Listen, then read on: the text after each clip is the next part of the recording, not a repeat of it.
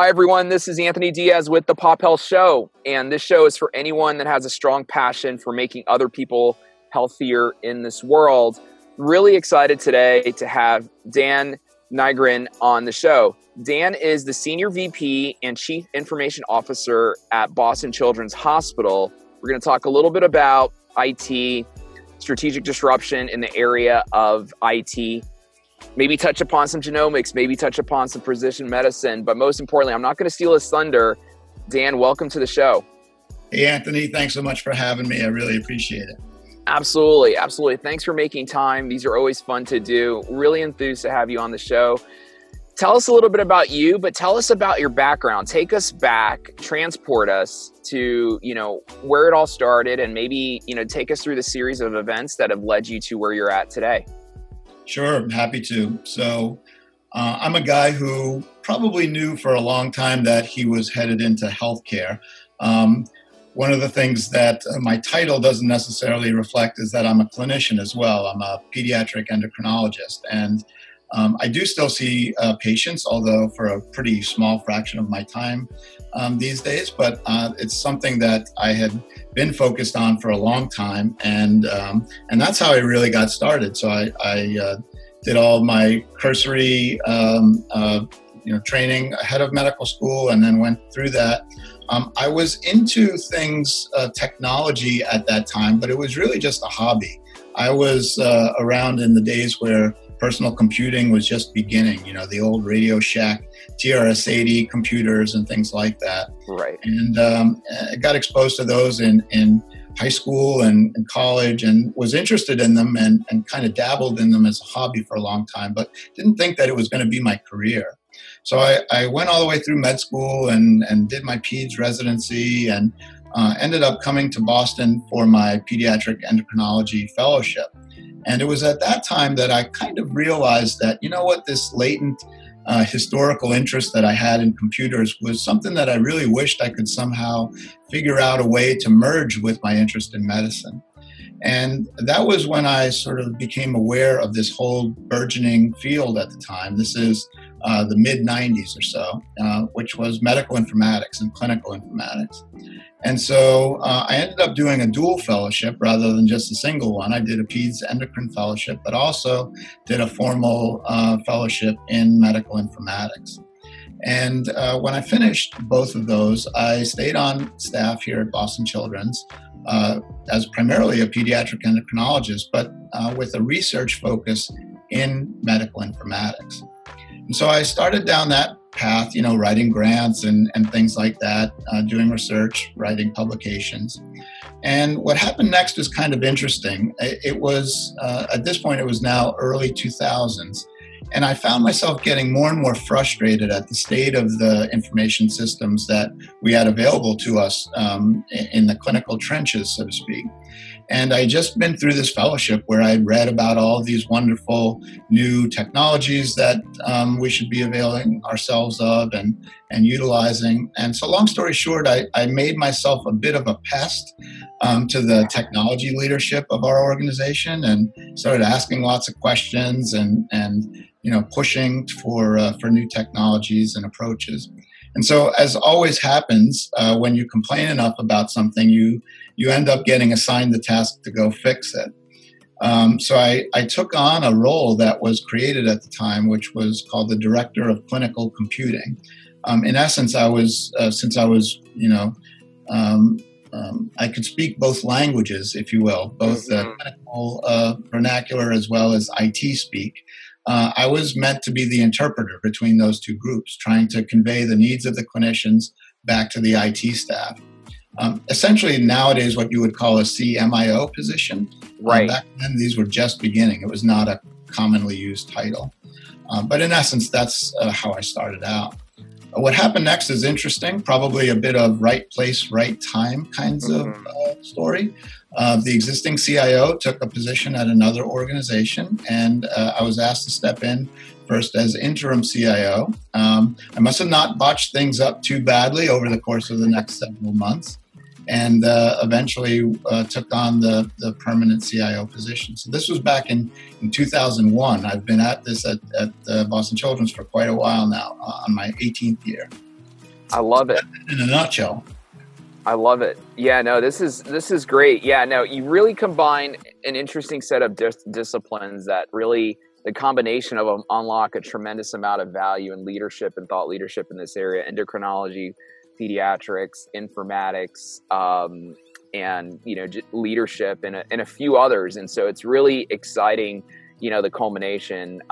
You're rare, right? And so that's really, really exciting for what's going on right now in healthcare, which I think you and I agree, in the field of IT, alone, it's really exciting, the possibilities that are being unlocked right now.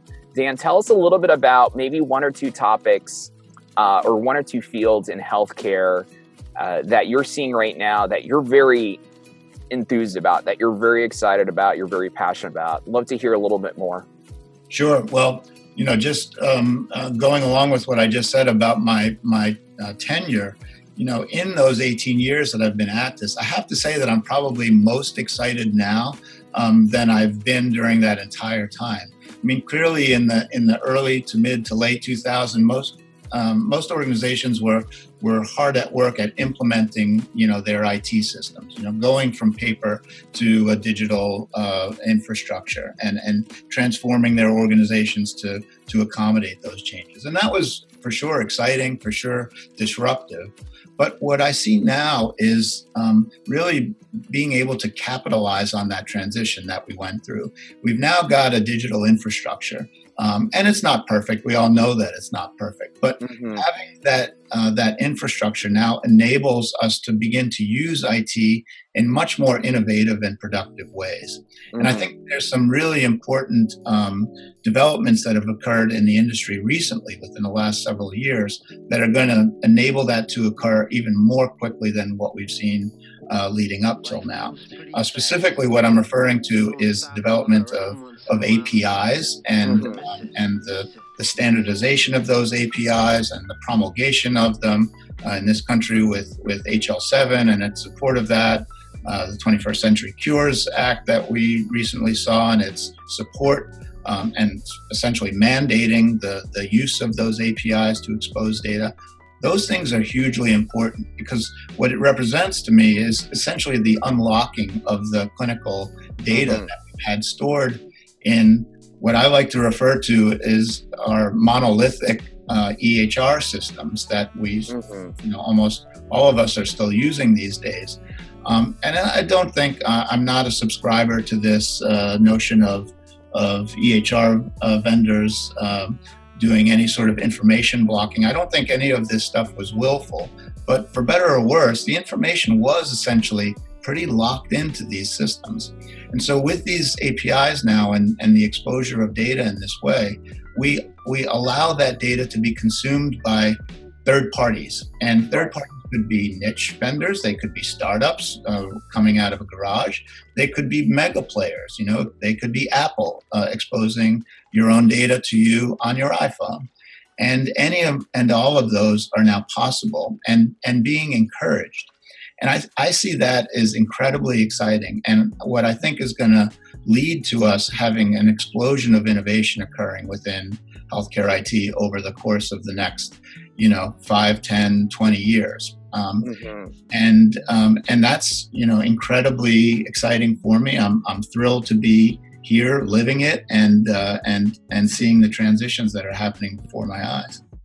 I love it. Yeah, no, it's super powerful. It's almost like, APIs, and maybe it'd be great for our listeners out there, obviously we have a lot of healthcare executives that listen to this show, but maybe, if someone's a novice to APIs, what an API is, maybe an illustration or an example. I always say like APIs are kind of like Legos for an IT person, right? Or it's like my favorite toy when I was growing up was Voltron, right? These little robotic lions that form Voltron. And obviously with APIs, you combine these different data sources and these different data streams and data services. You can really unlock a lot of value, like you're mentioning. Maybe you can have a little bit more of a deeper example.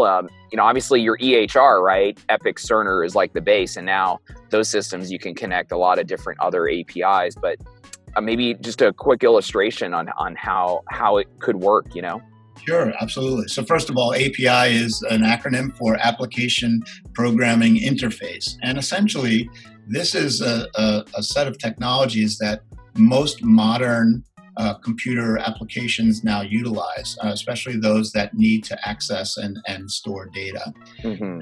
And essentially, let me paint a picture of an old style application. So say I dreamt up a new application. I'm a startup developer, and that healthcare application needed to access laboratory data for the patient in question.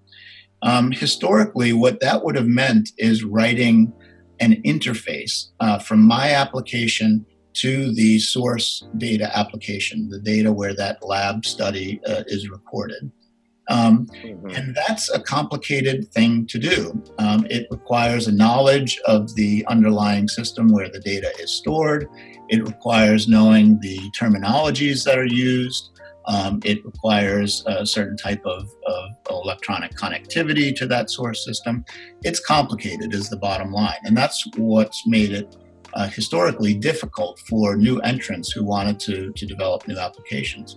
What an API allows you to do is, in essence, that API publishes a series of data requests, if you will, that you can call.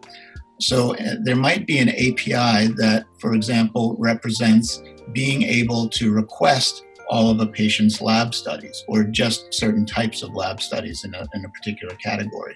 So I, as a startup developer, don't need to know any of the complexities of the underlying source system that I want to query for that data. Mm-hmm. All I need to do is to look up in the API, how does one go and fetch labs from the underlying system? And it's pretty clear. There's a function calls that says get labs, and it literally could be one line of computer code. And with that one line of code, all of that complexity that I needed to go through in the past to get at that data is eliminated. So it takes a lot of the difficult work out of connecting and consuming data away. And also the fact that these are the tools that are now being used in every other vertical environment within the IT space is of benefit too, because the developers out there know how to use these tools. They're very familiar with how to write applications that consume APIs. And so all of those things make for a much richer development environment now where we can expect to see a lot of new entrants and new exciting applications. I love it. Yeah, no, it's super powerful. It's a super exciting time, for information technology, for APIs, the connectivity. And so I appreciate you providing that overview for our listeners. And obviously, Dan, there's a lot of interesting other new innovations popping up, currently, and the convergence of IT with new innovative fields of like genomics, there's precision medicine, AI, machine learning, right? A little bit of a hype cycle with AI and machine learning, but I think you and I would agree that these will fundamentally enable healthcare professionals and in the future. There's voice technology, and but maybe you can tell us a little bit more about some of the other areas you're passionate about that are paving the way for an interesting future in healthcare. Yeah, Anthony, I completely agree with all of the ones that you said, and I do think those are in many ways the future and what's coming. Genomics and precision medicine, clearly that's another set of terms that we've heard a lot about and that there's a lot of hype around. But I think deservedly so. We're still in the very earliest days of seeing the fruits of those technologies coming. But I absolutely think that being able to tailor our therapies, our medications, our treatment approaches for a patient based on their genetic basis is going to be absolutely critical. And we're starting to see more and more bits of evidence, even in my own world in pediatric endocrinology, knowing the genetic basis for a patient's particular disorder absolutely influences how I take care of that patient. So I think we're going to see more and more there. You mentioned AI and machine learning, clearly very buzzworthy terms.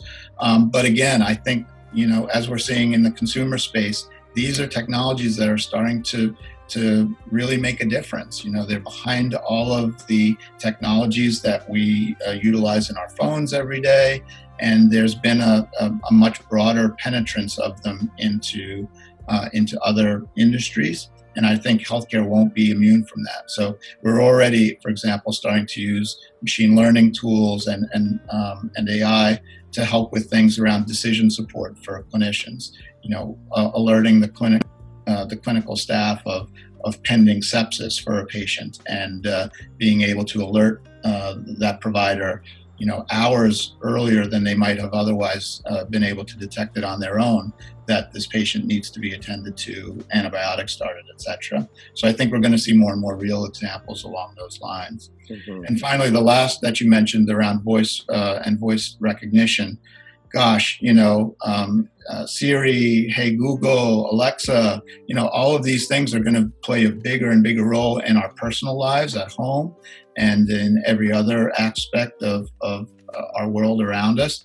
And to think that healthcare is going to be left out is a mistake. I absolutely think that we'll see more and more voice recognition tools within healthcare, whether or not they're meant to be clinician facing.